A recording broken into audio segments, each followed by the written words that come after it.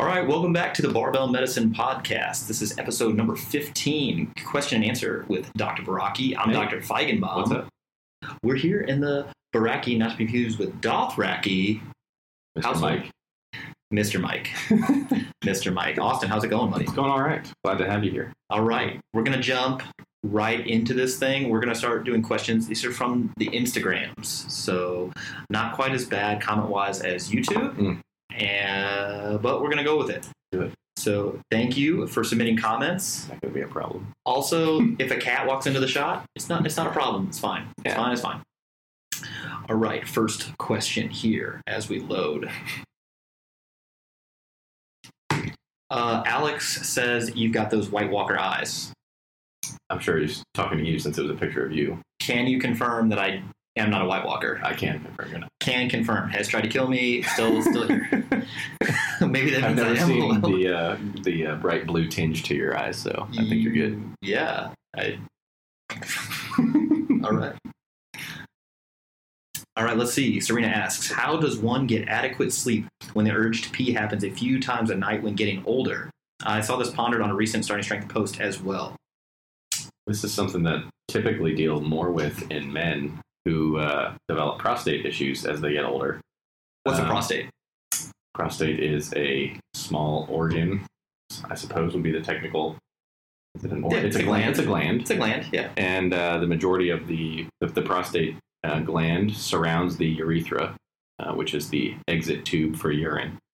I like that, the exit tube. Yes. The prostate's a gland. It sits between the bladder and the actual penis. Yeah. And that gland can become enlarged through a handful of different pathologies, most commonly benign prostatic hyperplasia, which just means the gland it's bigger, and so that can compress on the urethra, which basically, when you empty the bladder, it's less complete.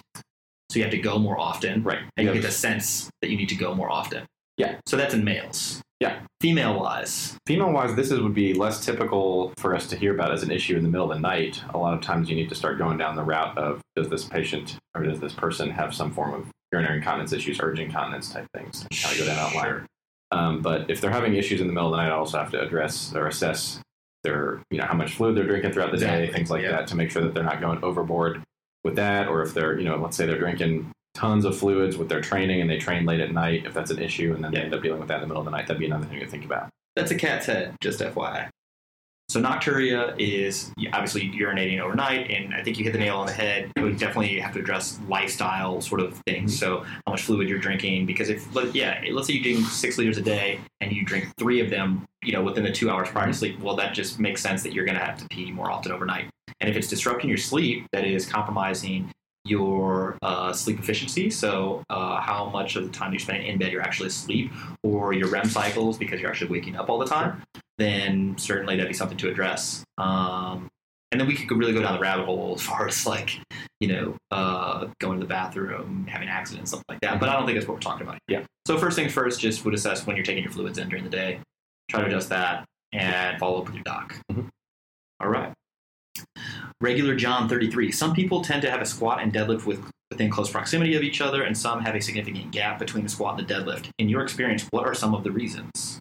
Yeah, it's a good question. I actually made a post about this recently because for me personally, I've always considered my deadlift to be a pretty stubborn lift until I realized that I just was preferentially training harder the lifts that I liked more, which was primarily the squat. So my squat ended up tending to be a stronger lift for me than my deadlift, relatively speaking. And so I think that's part of it, is that you'll kind of, whether consciously or subconsciously, end up training harder at lifts that you enjoy more, and that'll end up making you better at one compared to another, and then you'll kind of become a cycle where you'll train that harder and you'll get better at it. The other consideration, of course, is people's proportions and things like that, and that'll obviously impact, how they're built, more or less favorably for a certain lift. And so sometimes you'll have these freak deadlifters who are not as good of squatters because of their femur length or something like that. But so you would say those shorter femurs, longer arms, certainly. But I do agree that most of the time you see this preference towards a lift manifest out as being stronger in a lift. Mm-hmm. Alternatively, if someone who's very, very large might have difficulty setting up correctly or comfortably, although for the deadlift. Mm-hmm. Or having smaller hands, and so there's a grip problem. So why do the super heavyweights squat 1,000, pull 800? Yeah. It's not because they don't train their deadlift. Mm-hmm. It's mainly because grip is a limiting factor. You also don't get that sort of additional stretch reflex off of the meat. Off the meat. BRB, finding out a way to bounce off the meat. All right. Kita 33 Free Spirit Yoga. It's a great name. Yeah. I like it. I think she's down in Brazil or something. Yeah, she's cool. We're going to go see you. Speak. Once we learn Portuguese. Yeah, BRB, learning Portuguese. These are the best podcasts. The one with the Australian rheumatologist was amazing. Looking forward to... Oh, that's not a question. Not one question mark. All right. So. Thank you. Synfusion. What is the real reason you can squat and deadlift more with the belt on? Neural efficiency improves? Your core is tighter, so it's a better transmitter of force to the bar, or both? So I think this is mainly... there are a handful of reasons. So reason number one, you're increasing... muscular activity and that's verifiable through EMG because the intramuscular pressure actually is increased. So you get to use more motor units. So the trunk becomes more rigid. So it's transfers force better. So that's thing one.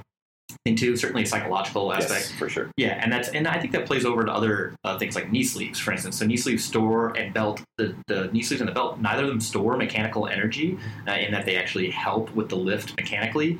But the psychological benefits of wearing both belt or knee sleeve, we get. Yeah, so that helps. And then finally, in addition to the increased muscular activity, psychological benefit, you actually do get more intra-abdominal and intrathoracic pressure, which also augments that sort of keeping the lever or the back segment more rigid. Yeah, I agree. I was definitely going to comment on the psychological. I got you. Hey, family medicine, bro. For sure. Family medicine. Yeah. Also, can you remove tempo squats from the bridge? It's truly an awful experience. Look, no. Hey, no. Look, I don't care how comfortable your training is. I only care about the results. Okay? Yeah. Okay. Gus Kirchhoff, 1, says, strength training over the years and heart health. Not a question. Good article on Starting Strength Forum I read, but lots of misinformation out there. I work in a SNF as a PTA, and I'm held back by the doc that preaches heavy lifting Valsalva over time is hard on the heart, don't do it, even in population of folks with no existing heart conditions. So, all right. Take it. So I'm trying, let me look at this to make sure I have the question straight. But part of the issue here, you work in a SNF. By SNF, I assume, because you spelled out the word SNF, you mean a skilled nursing facility. It's a good acronym. And if you're working in a skilled nursing facility, you are, basically give up now. Yeah. You are not going to be able to put into practice. The system is in no way going to facilitate your ability to put into practice a lot of the stuff that we preach in the setting of a skilled nursing facility. Additionally, when you say that you are held back by a doc, is it doc or doc PT, that says that heavy lifting the Valsalva over time is hard on the heart, etc. That stuff, again, does not come into play when it comes to your practice of rehabilitating folks in a skilled nursing facility. I don't think that's you are not going to be training these people over the long term and worrying about their heart health as the PTA in the skilled nursing facility. Of course, outside of the context of all this, when it comes to strength training, resistance training, performing the Valsalva, and heart health, all that stuff is bunk, as we have discussed a number of times before and written about as well. What's going on over there? I'm just recharging. Okay. Still rolling audio. Okay. All right. You good? Yeah. Cool.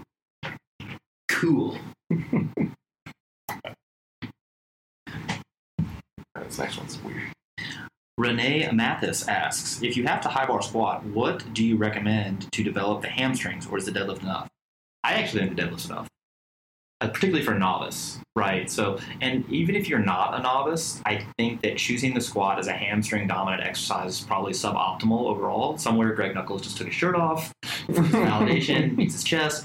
No, but I don't think anyone's arguing that the squat is a great hamstring movement, and that if you high bar squat, or even if you front squatted and still deadlifted from the floor, that your hamstrings remain untrained. Mm-hmm. I think that when you get into a position where you're seeking greater hamstring development overall, that you wouldn't pick a certain squat variation to train that. Right. Yes. Yeah, it's just a byproduct. Your primary choice. It's just a byproduct of training squat. And then when you get later on, you may, in fact, have to do RDLs or a stiff-legged deadlift or something else. Or more deadlifts. Yeah. Yep. Because developing the hamstrings is probably not fully accomplished by the squat, which is why we deadlift. I would agree. Certainly not accomplished by the squat to a significant degree. Rory Megan says, Bacon's barbells. Bacon, Bibles, Barbell. That's a mouthful. That's like alliteration. There's so many plurals there. I can't deal with it. There's not a question. All right. What's up, Rory? Mitchell_Belland. Do you guys prefer, it says prefer, PER, okay, DUP or block periodization? My thing, they're not necessarily separate. Right. You can do both. Yeah, you can do both. Guess what? Westside is DUP. Minds explode everywhere. So that's the thing. So just a brief aside. I got dragged into this conjugate Facebook group, right? Because somebody was talking about how I said that Westside was bad, which I didn't say. I basically said that all of the things that make Westside have no evidence suggesting that they're uniquely responsible for the strength improvement, right? And what I mean by that are these what we would call less conventional variations. The things that make Westside. Yeah. Bands, chains. The unique things to them, sure. Yeah, these waves that they go. All those things that are unique that are not necessarily seen in other training methodologies. But all Westside is a template of DUP, right? I mean, Lane Norton's PHAT program from back in the day, that's a type of DUP, daily undulating periodization. Zordos has a type of DUP. So Zordos isn't only DUP and Westside isn't only Westside. Anyway, that's just an aside. But that thread...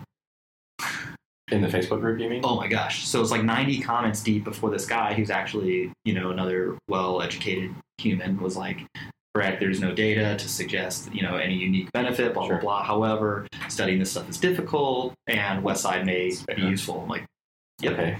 That's just what I was waiting. But somebody, Anthony Roberts, who was like the moderator / ex, like super strong Westside guy, was saying, oh, there's all these studies. And I was like, Site. Hey, if there's studies, I want to see them. Yeah. I could be screwing things up. There's no studies. Yeah, we get asked a lot of these kind of questions about these kind of different periodization schemes, and just the way the questions are asked kind of seem to imply that the question asker does not really have a great grasp on programming. On what they're asking about. Oh, because, sure. Okay. Like, you know what I mean? Because it's like if you understand what those things are, yeah, you can see that they're not mutually exclusive. And you wouldn't ask that question. Diametrically opposed, and you wouldn't ask that question. Yeah. Yeah, it's like, what's better, Texas method or RPE? Yeah. well, I'm just saying. Post that on Rip's Q&A. Yeah. Patty Lynch _5. Is there any benefit at all to the sumo deadlift? Sure, if you can't train the conventional deadlift for whatever reason. Mm-hmm. I think you and your wife have both gone through periods of time where you had to sumo exclusively for various reasons. So those reasons why I have people do sumo. If when they do conventional, it really hurts something that doesn't allow them to otherwise productively train their conventional deadlift.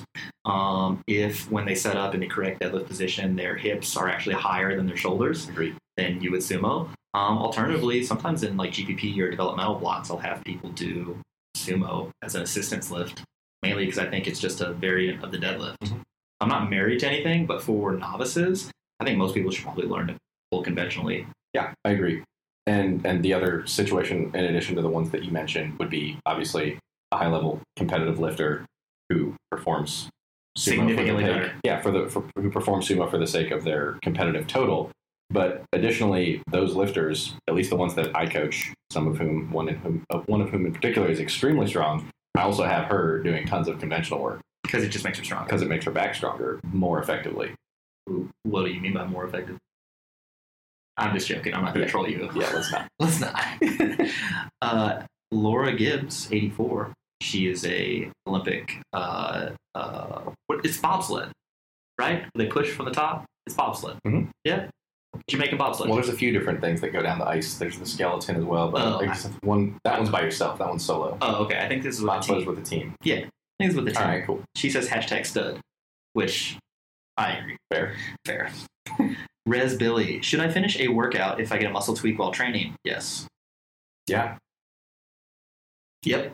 Although he does say, ergo, I just got a stiff neck, upper back while doing chins. In the past, I would train through it and end up being hurt for a week. Okay, so this is very interesting. Very interesting. Thank you. Two parts here that I'm going to talk about. One is the tweak. Of course, the best way to make a tweak feel better is to continue moving through ranges of motion that you can tolerate, and they will tend to get better very quickly. Notice he said tolerate. Yes. So not as opposed to move through in agony. Yeah. All right. Yeah. My rule of thumb is, you can say a lot about the pain scale, the 1 to 10 being not very sensitive, and obviously tons of influences. Yeah. But my general rule of thumb, if something goes greater than a 4 or 5 out of 10 on the pain scale, as you move through range of motion, you have to stop the range of motion prior to that pain. Yeah.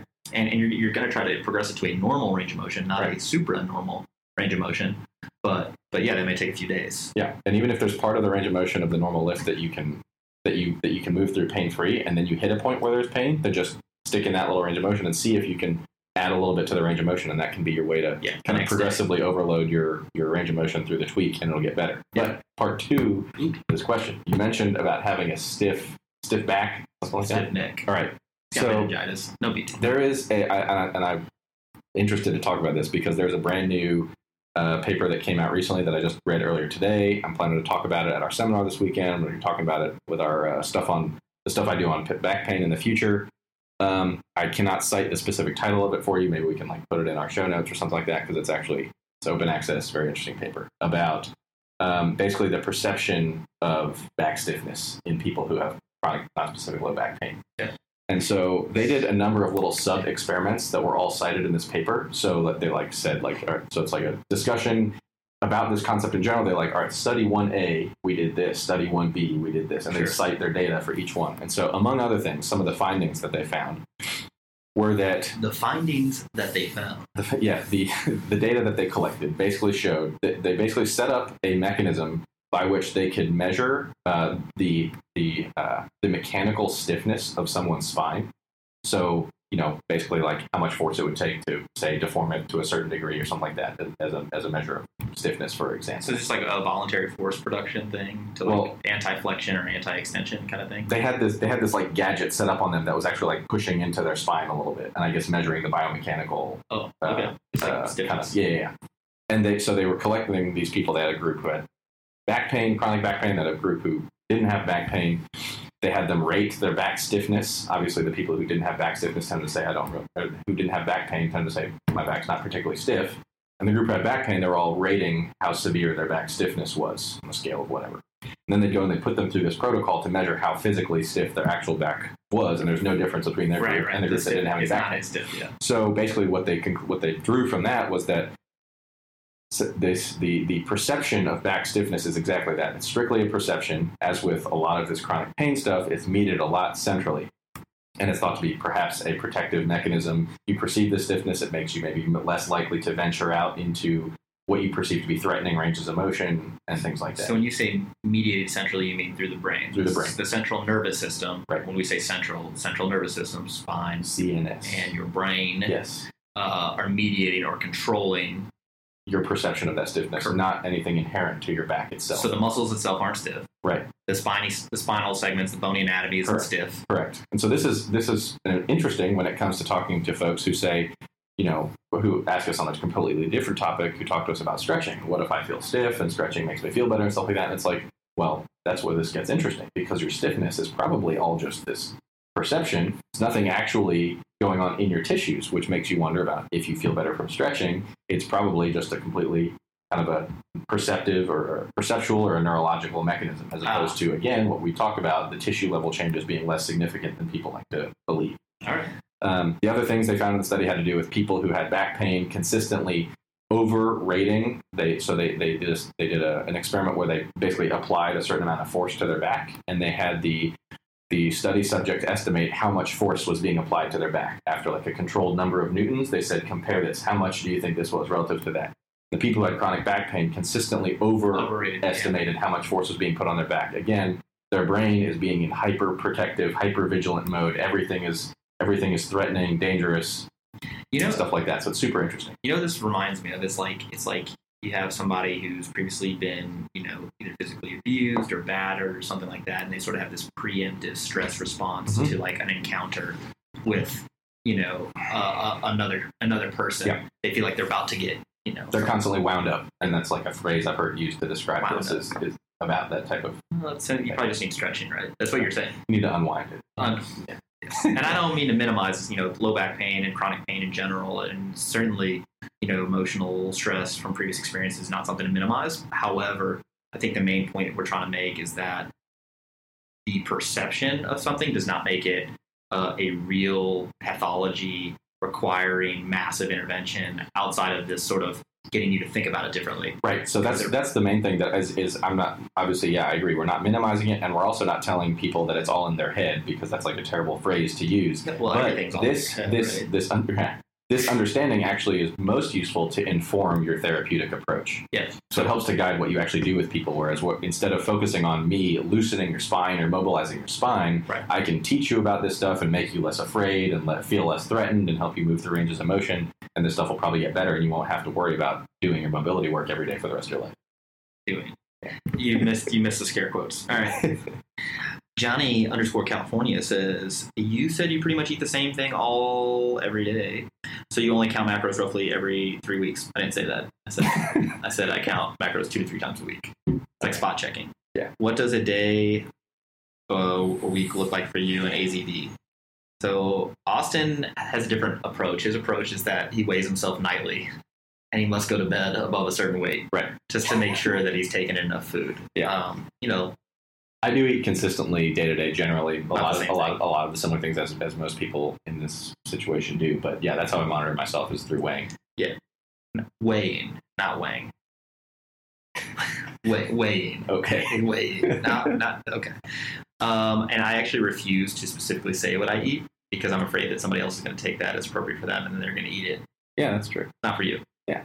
Every meal has a good protein source. Every meal has a good carb source for me. Some meals have more fat than others. That's basically my general rule of thumb, and I titrate the energy sources, carbs and fat, as needed. And so what percentage of the day would you estimate that you spend in ketosis? I'm always making ketone bodies, right? Yeah, it's interesting. So when you look at the systematic reviews of like ketogenic studies, you find that actually almost none of the actual studies when people they're studying ketosis, that they're actually doing a ketogenic diet and are verifiably in ketosis. So they don't prove that they're correct. So in fact, only one study in this meta-analysis that I'll be including, and they actually measured daily urinary ketone bodies. Wow. Yeah, to verify that the people being compliant. But if your protein, for instance, is over 20% of your kilocalories, then you're not in ketosis anymore. You have a significant gluconeogenic load that basically takes you out of ketosis. If your carbohydrates are greater than 20, 30, 40 grams a day, you are not in ketosis. Even though you're making ketone bodies, you're not in ketosis, relying primarily on ketone bodies for fuel. Also, your LDL is probably not happy. Seriously, the LDL goes up every single time. Weird, huh? Cool.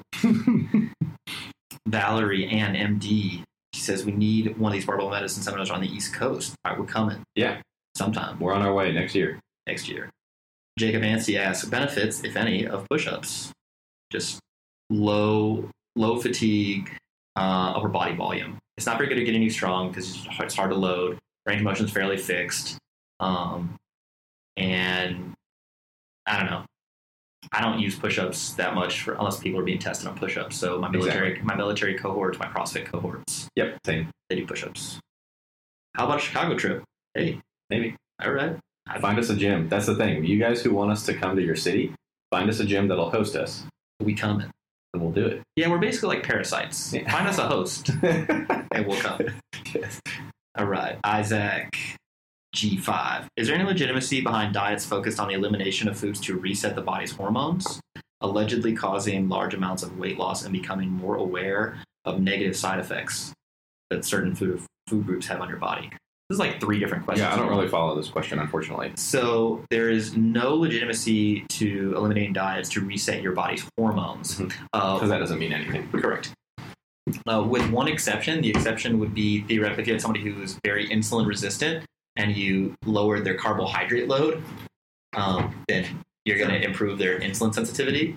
However, if you have a potential food allergy, one of the easiest back home or backyard fixes to this is to do just a standard elimination diet. So you eliminate all the common food allergens, egg, dairy, fish, nuts, stuff like that. See how you do, and then gradually reintroduce them one by one to see if there is an inciting agent. Although I would say that if you're going down that road and the symptoms are significant enough for you to go through that, then you should probably be being followed by an allergy immunologist, or at least have a consultation. Sure. Because they're better able to guide you with that, Let's see. Duplurbus says, "You look ready." I am ready. Let's see. Oh, Isaac has a follow-up. That is with addition that once eliminated, foods are systematic. Yeah, so we covered that. All right. Lactate is love. You've previously recommended strength training as a treatment for non-specific low back pain and training through back tweaks. Would this also apply to someone with radiculopathy symptoms? You can cover that. Sure. All right, let's make this more interesting. When wouldn't you have a guy or gal train with a barbell with low back pain? What would be contraindications to training? Yeah, the typical red flag things that we talk about are motor weakness. So if you have, true weakness in one of your legs, so foot drop, as an example, perhaps. Sure. Saddle anesthesia is another commonly cited red flag that we talk about. And that's basically if you have numbness and tingling that's centered in your groin. If you're having spontaneous, or I guess it would be spontaneous, if you're having incontinence of urine or of stool, you're just peeing yourself, pooping yourself. That's unusual for you. Definitely concerning. That's new. Yeah, if that's not something that you habitually do. Well, but sensory only symptoms, I don't freak out too much about training people who have sensory only symptoms if they've been dealing with this, and they come in and they say that sometimes I have some sciatic type symptoms when I bend over or something. I'm like, well, you can train. The majority of these are self-resolving. They get better on their own. Yeah, that's where I was going. I mean, because his rationale is that in PT school, you'd probably be told that it's an issue with the L5 nerve root and that training through it would not relieve the symptoms, to which I vehemently disagree. Yeah. Effectively, if you have no evidence of worsening core compression or red flag symptoms, as you just described, or muscle atrophy, fasciculations, basically signifying a significant nerve root compression that would require a surgical consultation potentially, then it will resolve on its own regardless of what you do. And my favorite saying, I think you spun off, and you said, what are you going to do, not train? Yeah. And my thing always was, well, you can either be strong and hurt or weak and hurt. I mean, because you're going to get better. Yeah. So that's the thing. When anybody with low back pain, my first thing, you're going to get better. Yeah. Here are the expectations. Mm-hmm. I expect that within months, this is going to be in your rearview mirror, mm-hmm. And then you also have to rule out anything that would not get better with training. But things that would get worse with training would be those red flag symptoms, which are ultimately just symptoms of worsening cord compression from a very large lesion. Mm-hmm. Right. Yeah. And so, the way to think about this is not that training is going to be a problem for them, because the baseline expectation is that this sciatic nerve type symptoms, assuming we're talking about the sensory stuff as you described in the question, is going to get better. And so what does training also help to do? It also helps to teach them that they're going to be okay. And so it's almost acting both as, hey, it's getting them stronger and that's great. It's also almost acting as a prophylactic against them getting worsening chronic back pain, central sensitization, that kind of stuff, developing that over time. So you're actually preventing them from progressing to a worse chronic low back pain state by having them train and kind of reinforce that mental approach. Yeah, I mean, it's therapeutic in two different ways. Yeah. It makes them stronger and also tends to help fix one of the underlying pathologies. Because this is sensitization of the nervous system. This is the exact opposite of what they'll get when they go to, say, a doctor. Yeah, and just don't we'll tell them, don't move, your disc is about to explode. You've blown your disc out. Yeah, your disc exploded, your back is on the verge of, fracture. If you bend over, you're gonna be paralyzed for the rest of your life. That's the stuff that makes this way worse. So and I don't remember the data offhand, but the effect size for increasing physical activity, as I recall, for low back pain is way higher than for a stress dose steroid pack, right. which definitely reduces inflammation. Although it just makes people feel good. Yeah, your general sense of well-being makes you euphoric, sometimes psychotic. Yeah, sometimes psychotic, makes your blood pressure go up. Whatever, like that's fine. And also pain analgesics. Mm-hmm. Yeah. So training is the modality of choice. Train, yo. Assuming no contraindication. Also, do you guys think it's BS that manual therapy used by PTs to assess individual vertebra and SI joint hyper or hypomobility can explain the patient's source of pain? Take it. Yes. We're hitting on all my favorite topics right now. So another very interesting paper that I came across recently had a number of manual therapists who were instructed to basically find the PSIS. They couldn't do it. Find the posterior superior iliac spine. Yeah. So just to let everybody know, that's on the backside. It's a very prominent bony landmark that you would estimate should be able to be reliably found by a skilled manual therapist or even a physician who are not.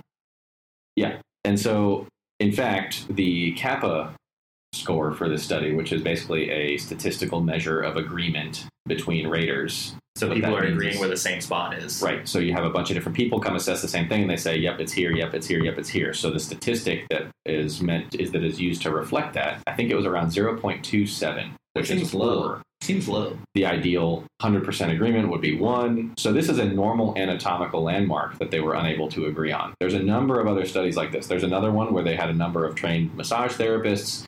They had patients with back pain brought to them, and the patients were instructed to basically say nothing, do nothing, just lie there. And the manual therapists were based on palpation. based on palpation and physical exam, unable to even determine what side the patient's back pain was on, much less like where it was specifically at like a specific vertebral level or something like that. They were essentially no better than guessing as to whether the back pain was more on the left side or the right side in these patients. Right. So there's tons of stuff like this, even when it comes to normal anatomy, abnormal anatomy, even radiologic findings. We talked about this study recently. One patient with sciatic nerve symptoms was sent for 10 different MRIs, and there was like 50 different interpretations of this MRI study. And so, yeah, I completely agree that any therapist who tells you that they can feel this hypomobile segment and blame that on your pain, they can feel that your one vertebrae is a millimeter subluxed relative to the other, all this stuff, and blame your back pain on that is BS. Oh, we're not going to say it. Yeah. BS. All right. Yeah, don't let them scare you about your structural inadequacies. But they got to eat too, bro. Yeah, I suppose they do. Find a new skill. Yeah. All right, Josu the Ray. Who should take a vitamin B12 supplement, if anyone? Well, I can make a case for the following people to take a B12 supplement. If someone is verifiably low B12 levels, which itself has a differential diagnosis. Correct. So it has a differential diagnosis and requires lab studies, not just one. So you have to get a B12, and you have to get, send them for pernicious anemia workup, and you have to, make sure that they don't have inflammatory bowel disease. Exactly. All kinds of other things. Sure. Yeah. Then you can start them on B12. Yep. Or I can make a case for the vegan athlete, who theoretically, since B12 is only in animal products, you would expect them to maybe low. Hey, that's another cat. It's actually the same cat. But this dude loves to get on camera. Hey, it's good. Yeah, so I would expect, I would say that them supplementing with B12 would be fine. I don't think that other people need to supplement with B12. I don't think there's anything wrong. Like B12, hypervitaminosis B12 is super low. Well, yeah, but it can happen. What would you think if you happened to have a patient who came in and not being on supplementation, they had a vitamin B12 level of 1200? Seems high. Yeah. Yeah, how do they do that? I've seen it before. Yeah. Hematologic malignancies. I've seen it before with leukemia. Yeah. Just completely off topic, but interesting. What was their hemoglobin? I don't remember. They had polycythemia. They had polycythemia with that, just an overall clonal expansion of all the cell lines. I think it was leukemic, so they were anemic. Oh, RBCs. Yeah. I got it. More interesting. More interesting. That's right. So, usually in the clinic, if we have a suspicion that someone is maybe low on B12, so it's a person with maybe some mild cognitive impairment or macrocytosis. Very weird neurological symptoms. Yeah, a handful of things. So we send we'll send a B12, and we always send with it a folate. Always slow yield, but we do. Interestingly, one of the supplements that I recommend people take is betaine anhydrous, which is trimethylglycerin. So it's a glycerin molecule with 3 methyls attached to it. So trimethylglycerin, TMG.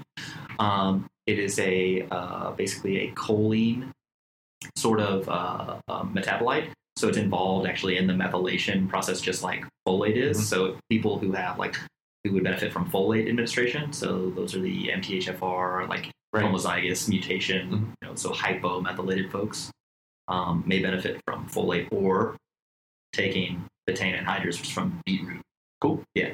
Interestingly, even more interesting. The second interesting, the mechanism of action outside of methylation is it's a functional osmolyte. like creatine. Draws water into the cell. That's an anabolic stimulus to muscle growth. All this and more, the Barbell Medicine Seminar. Come hang out with us. Come hang out with us, please. Please. We're lonely. We're lonely. What sort of adjustments might need to be made in a squat for kyphosis? I actually take this one because I had a guy that I used to coach with Shearman's kyphosis. So that is a very large, bony abnormality that cannot be fixed through training. It's just structural anomaly. So he could actually not high bar squat. The bar would actually roll off of his back. It would roll like off of his kyphosis. Correct, like all the way up to his neck and like crush his cervical spine. Okay, I see. So he had the low bar. Yeah, he low bar fine. We struggled with getting the bar flat. Like that was a hard thing because he had some rotoscoliosis with that as well. And benching was kind of difficult unless he was super, shoulders were super pulled back. That being said, we just, he wore a grippy shirt and chalked, and we squatted 405. Oh, I think I know you're talking. Yeah. But hey, I'm just saying. They can train. Can train. Here's the thing. You can't fix it with rows and pull-ups and, all that weird stuff. It's structural. And then there's a postural kyphosis that exists. Effectively is defined as a kyphosis that is seen upon observation that you can voluntarily eliminate. Yes. So things that don't fix that, K-tape. well, also the sling, the manual rules. Donnie Thompson's, what is it called? The bow tie? Is that what it is? I think that's what it's called. Yeah. Doesn't fix it. It's silliness. Yeah, it basically, since a person has voluntary control, they can just do it voluntarily or not. Yeah. Stand up straight. So relaxing into a bow tie isn't going to change. No, it might make it worse. So I imagine somebody's getting like a break, like a plexopathy. Right. From like chronic compressive force on like Erb's palsy from this thing. All right. Yeah. Why do bodybuilders and strength athletes take exogenous insulin for its supposed anabolic effects when they still need to eat a corresponding amount of carbohydrate to avoid hypoglycemia? Well, so they need to eat the carbohydrates because insulin's going to lower their blood sugar. That's why they take the carbs. Yeah, not necessarily. Because they'll die. Yeah, because they'll actually go hypoglycemic and die. So hypoglycemia is a much more worrisome situation than hyperglycemia. You can roll around with your blood sugar in the 400s and 500s for... Just had a patient this morning who was 495 in clinic. Yeah, and you're like, how are you alive? Just get your little insulin clinic and send her on her way. Oh, really? Yeah. Outpatient management. There you go. When's the follow-up? 3 days? Yeah. So wouldn't this similar amount of exogenously induced insulin be produced endogenously? No. That's kind of the point. Yeah. So basically, if you're taking exogenous insulin in a non-insulin dependent person, so insulin dependent people would be like a type 1 diabetic or the burned out type 2. Yeah, right. Just a late onset type 1 diabetes. We're smart. Sure. Let's use that. Sure. So those people actually have like fasting insulin levels around 0. Right, whereas a normal fasting insulin level is considered less than 15. Although if you go look at the data, you can find insulin resistance starts to creep up as that number goes up. But insulin sensitive individual, their fasting insulin levels are going to be around 5, give or take. Taking more insulin, effectively, the main way it affects muscle growth is by preventing muscle catabolism. It's not necessarily an anabolic thing as far as like stimulating muscle protein synthesis, although it is involved in getting that muscle protein synthesis response to go initially. It's more of decreased muscle protein breakdown. Okay. Yeah. So that being said, when you go look at data to look at does super physiological doses of insulin increase lean body mass, you don't necessarily see that at a higher level. Same thing with human growth hormone. So you've talked a lot about HGH. Well, yeah. Let's see. Leaf Village Hokage. Why are some people sticking points in the deadlift near the lockout? The moment arm on the back is very short at the lockout compared to the bottom. Because they rounded their back. They rounded their back, and so they've lost their mechanical advantage to extend the hip. Yep, you see it all the time. Watch what their back does as soon as they pull the bar off the floor. It rounds, the bar flies off the floor, gets past their knees.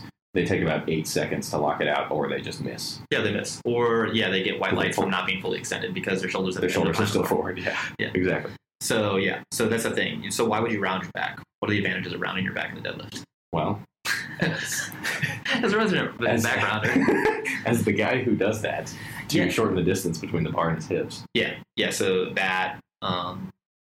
That's how you get the bar off the floor. And if you have very, very strong erectors, then you can sometimes reclaim spinal extension at the top. Yeah, that's actually the limiting factor, is how strong are your spinal erectors in order to concentrically uncurl your back at the top of the deadlift. Which is why I have 2 anacondas on my back. Jipper32 says, check your DMs, flame emoji. Excuse me.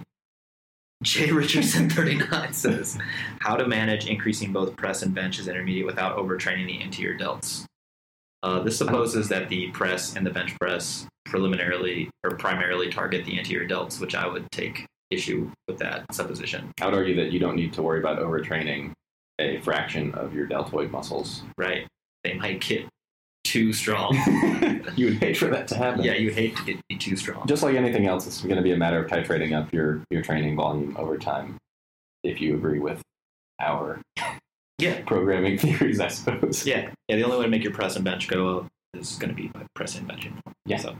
So your anterior delts are going to get super strong. So are your lateral delts. So are your posterior delts. So are your serratus muscles. Yep. I'm actually doing this with Alan right now, Alan Thrall, because he's going to do the starting strength meet, and then about 2 months later, I think he's doing a powerlifting meet. So we're actually trying to keep a decent amount of benching in the mix as well, despite the fact that he's also pressing, pretty sure, 4 times a week right now. So more interestingly, the question is, how well does the bench carry over to the press and the press carry over to the bench? And I have a nice little thing about this. Okay, go for it. The less trained you are, the more substantially the press carries over to the bench press and the bench press carries over to the press. Sure. Once you're very well trained, I think they carry over very little to each other. Insofar as even if I got my bench up to 500, theoretically, I'm not sure if my press would increase. Sure. But a 500-pound bench would be sick. Let's do it. Yeah. La Flama Blanca, great name. That's a cool name. What to do after the bridge? You need to hire a coach. Yeah. As evidenced by this, you ran a program that was designed by 2 very good coaches, no bias,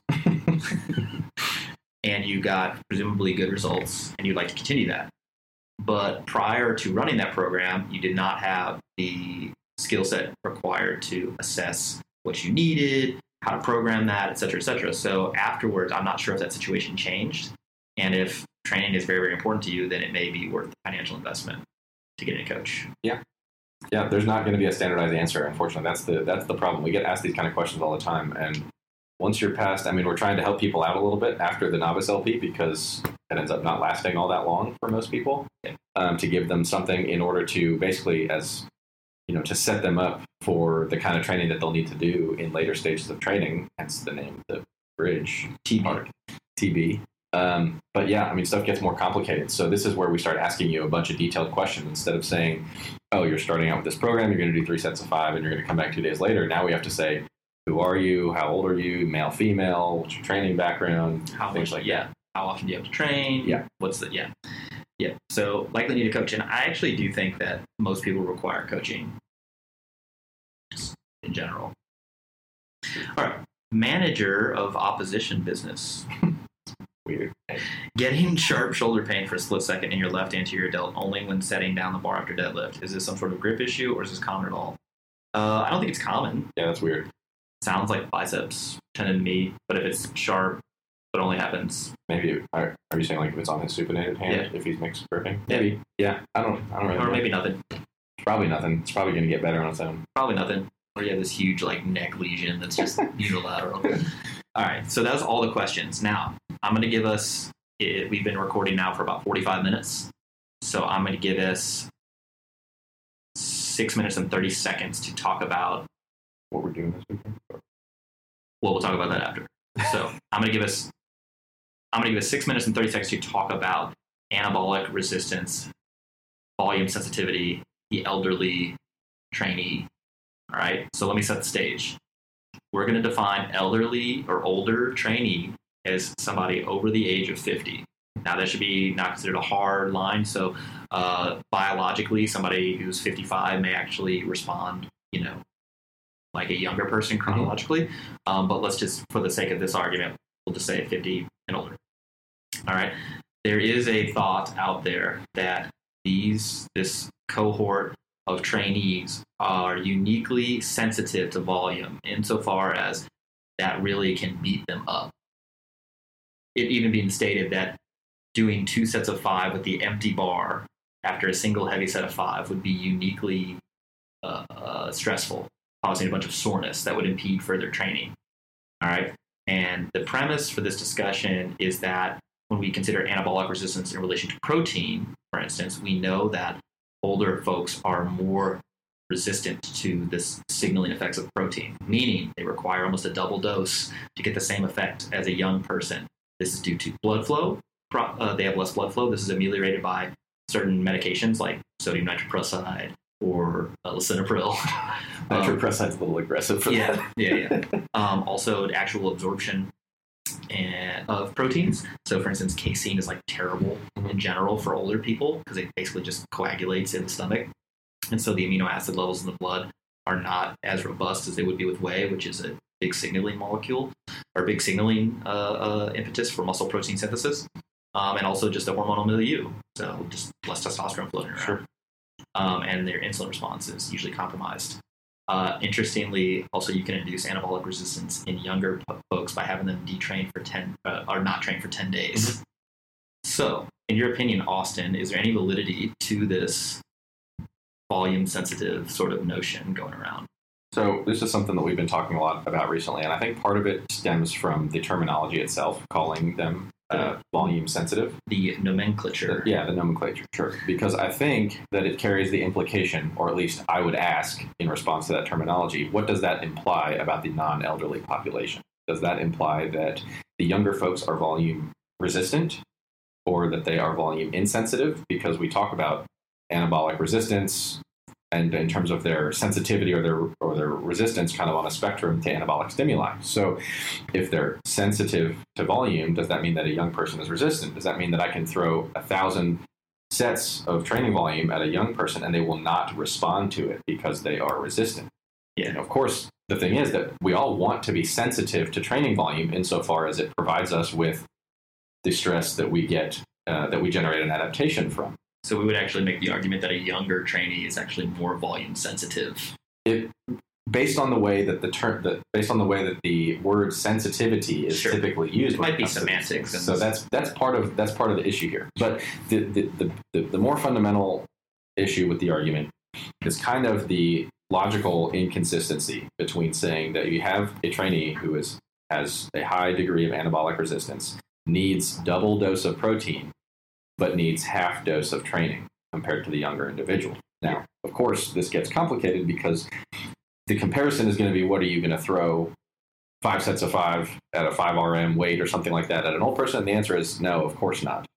The dose of stress needs to be titrated up over time, but you need to understand that an older person, in the same way as a younger person, will adapt over time to a training stimulus. And so if, volume, your ability to tolerate training volume is a physical characteristic in the same way that strength is a physical characteristic, in the same way that endurance is, all these other ones that we talk about. And so if you apply the stressor of training volume to somebody, they will adapt to that training volume. Yep. Of course, this needs to be kind of couched in the context of what the intensity is. And this is where this discussion oftentimes falls apart, or people are talking past one another, because they talk about volume as this kind of like singular monolithic training variable outside the context of intensity. Or intensity might be presumed to be high. Yeah, which we would not necessarily do, because both in our personal experience with our own training, experience with training a number of other clients, and the literature as well, suggests that you can get muscular hypertrophic benefits from a very wide range of loading intensities. Almost any loading intensity. I think it's above like 30% or something like that.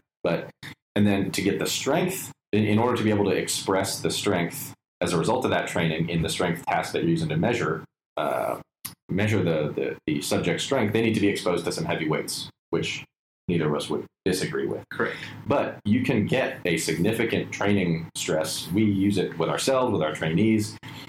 Some will sometimes go as low as 65% or something like that, sometimes even lower with ourselves, and work our way up over the course of a training cycle. And so perhaps it might be that older trainee who you fear is going to get beat up by something might not be the best candidate to receive a program indicating that he needs to do 5 sets of 3 at 89% of their 1RM. And it has to go up over time. And it has to go up over time to continue making generating adaptation. Because of these two variables, training volume, training intensity, one of them is essentially infinitely titratable. Yeah. The other one, intensity, runs up against the hard limit at 100% 1RM. Yeah. Right? Yeah. Volume you can keep titrating up over time, and that's why it's been shown basically to be the primary driver of muscular adaptations. Yeah, I agree. I think said we can try to say this in some elegant fashion. In so far as an older person needs more protein to overcome their anabolic resistance to generate the same effect as a younger trainee, they will likely need a larger training stress to generate the same response as a younger trainee. Mm-hmm. Although the absolute magnitude of that protein dose or that training stress may in fact be lower. Right. So because you're looking for the same adaptation. You're looking for the same response. Right. If you gave the same dose to both, you'd get a way bigger response out of the younger person. Correct. Right. But you would expect that because they're more sensitive. Volume sensitive. All right. Okay. So I think we stated that fairly elegantly, but biased. I just kind of laid it all out there and it's tied it up nice and tight. Yeah, tight. Okay, so let's spend a few minutes just talking about what we're doing this weekend. So we're here at the Barbell Medicine Seminar, the inaugural one here in San Antonio, Texas. Yeah.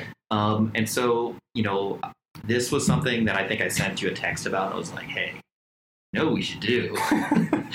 So for some context, we send each other these ideas all the time. I think it's almost like a multi-weekly occurrence where we're like, idea, and we have something to do. Yeah, it's always this how it goes is also. Yes, also. And we know something's coming like that. So but this one, I got that text, and then my mind started kind of racing about the possibilities with this thing. And then I think that evening, which I don't do for almost any other idea we have, I immediately opened up a Google document and started churning out ideas for this thing. Yeah.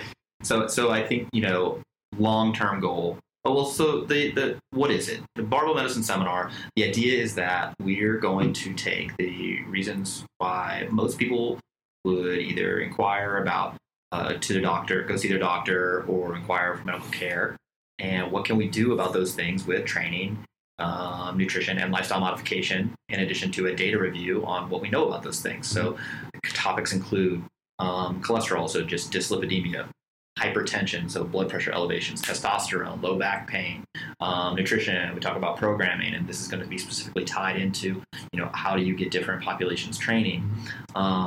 We were going through a bunch of different things, and the idea is that eventually this serves as sort of a bridge. You see what I did there? Between the medical community and the strength and conditioning community. Because I think both of us agree that using strength training, nutrition changes, and lifestyle modification overall as a therapeutic modality or preventative modality is very, very strong. Yeah. But right now, there's just not a singular resource out there that's really we're just being clobber people over the head with. Mm-hmm. So we want to do that. We're going to be that resource. We're going to be that resource, yeah. So that's what we're doing with the up-to-date thing. That's what we're doing with the seminar. And I think the idea is we keep expanding this. We keep tightening it up. And ultimately, it's worth continuing medical education units. It's worth continuing education units for trainers, PTs, stuff like that. The overall idea is to get more professionals and more people in the community aware of this stuff. So that way, your doctors are routinely recommending squats, deadlifts, presses, and not just walking or nothing. Yeah. Or if you're happening to see a doctor who's uneducated on this stuff, either as a patient who might attend or a person who might attend this seminar, or as a trainer who might have some clients who attend this seminar, you might be a little bit better informed about these issues and how they kind of pertain to your client or your own training. Yeah, absolutely. So I think we're going to continue to tighten this thing up. Really excited. Yeah, it's going to be also super nervous. Yeah, I think we'll do all right with this first one, but I think it's definitely going to be just like every other kind of seminar type product out there. I'm sure it's going to improve dramatically over time. Or at least I hope so. Human alien hybrids 100 years from now. You will now understand that the Barbell Medicine Seminar has taken on a completely different form. Yeah. But until now, I think you said it earlier, and we'll say it again. If you want us to come to your city, we'd love to. We just need a gym. Yeah. Yep. We need a gym and a weekend. Yep, a gym and a weekend. Yep. So we'd like to get on the East Coast. We'd like to be in the Southeast. We'd like to be in the Northwest. We'd like to be everywhere. So we have some relationships we're building. We're going to try to do this up right. But yeah, so hey, It's been episode 15. All right. Austin. Awesome. Thanks for joining us. Sure. Thanks for having me. Good whiskey. Catch you guys next time. Later.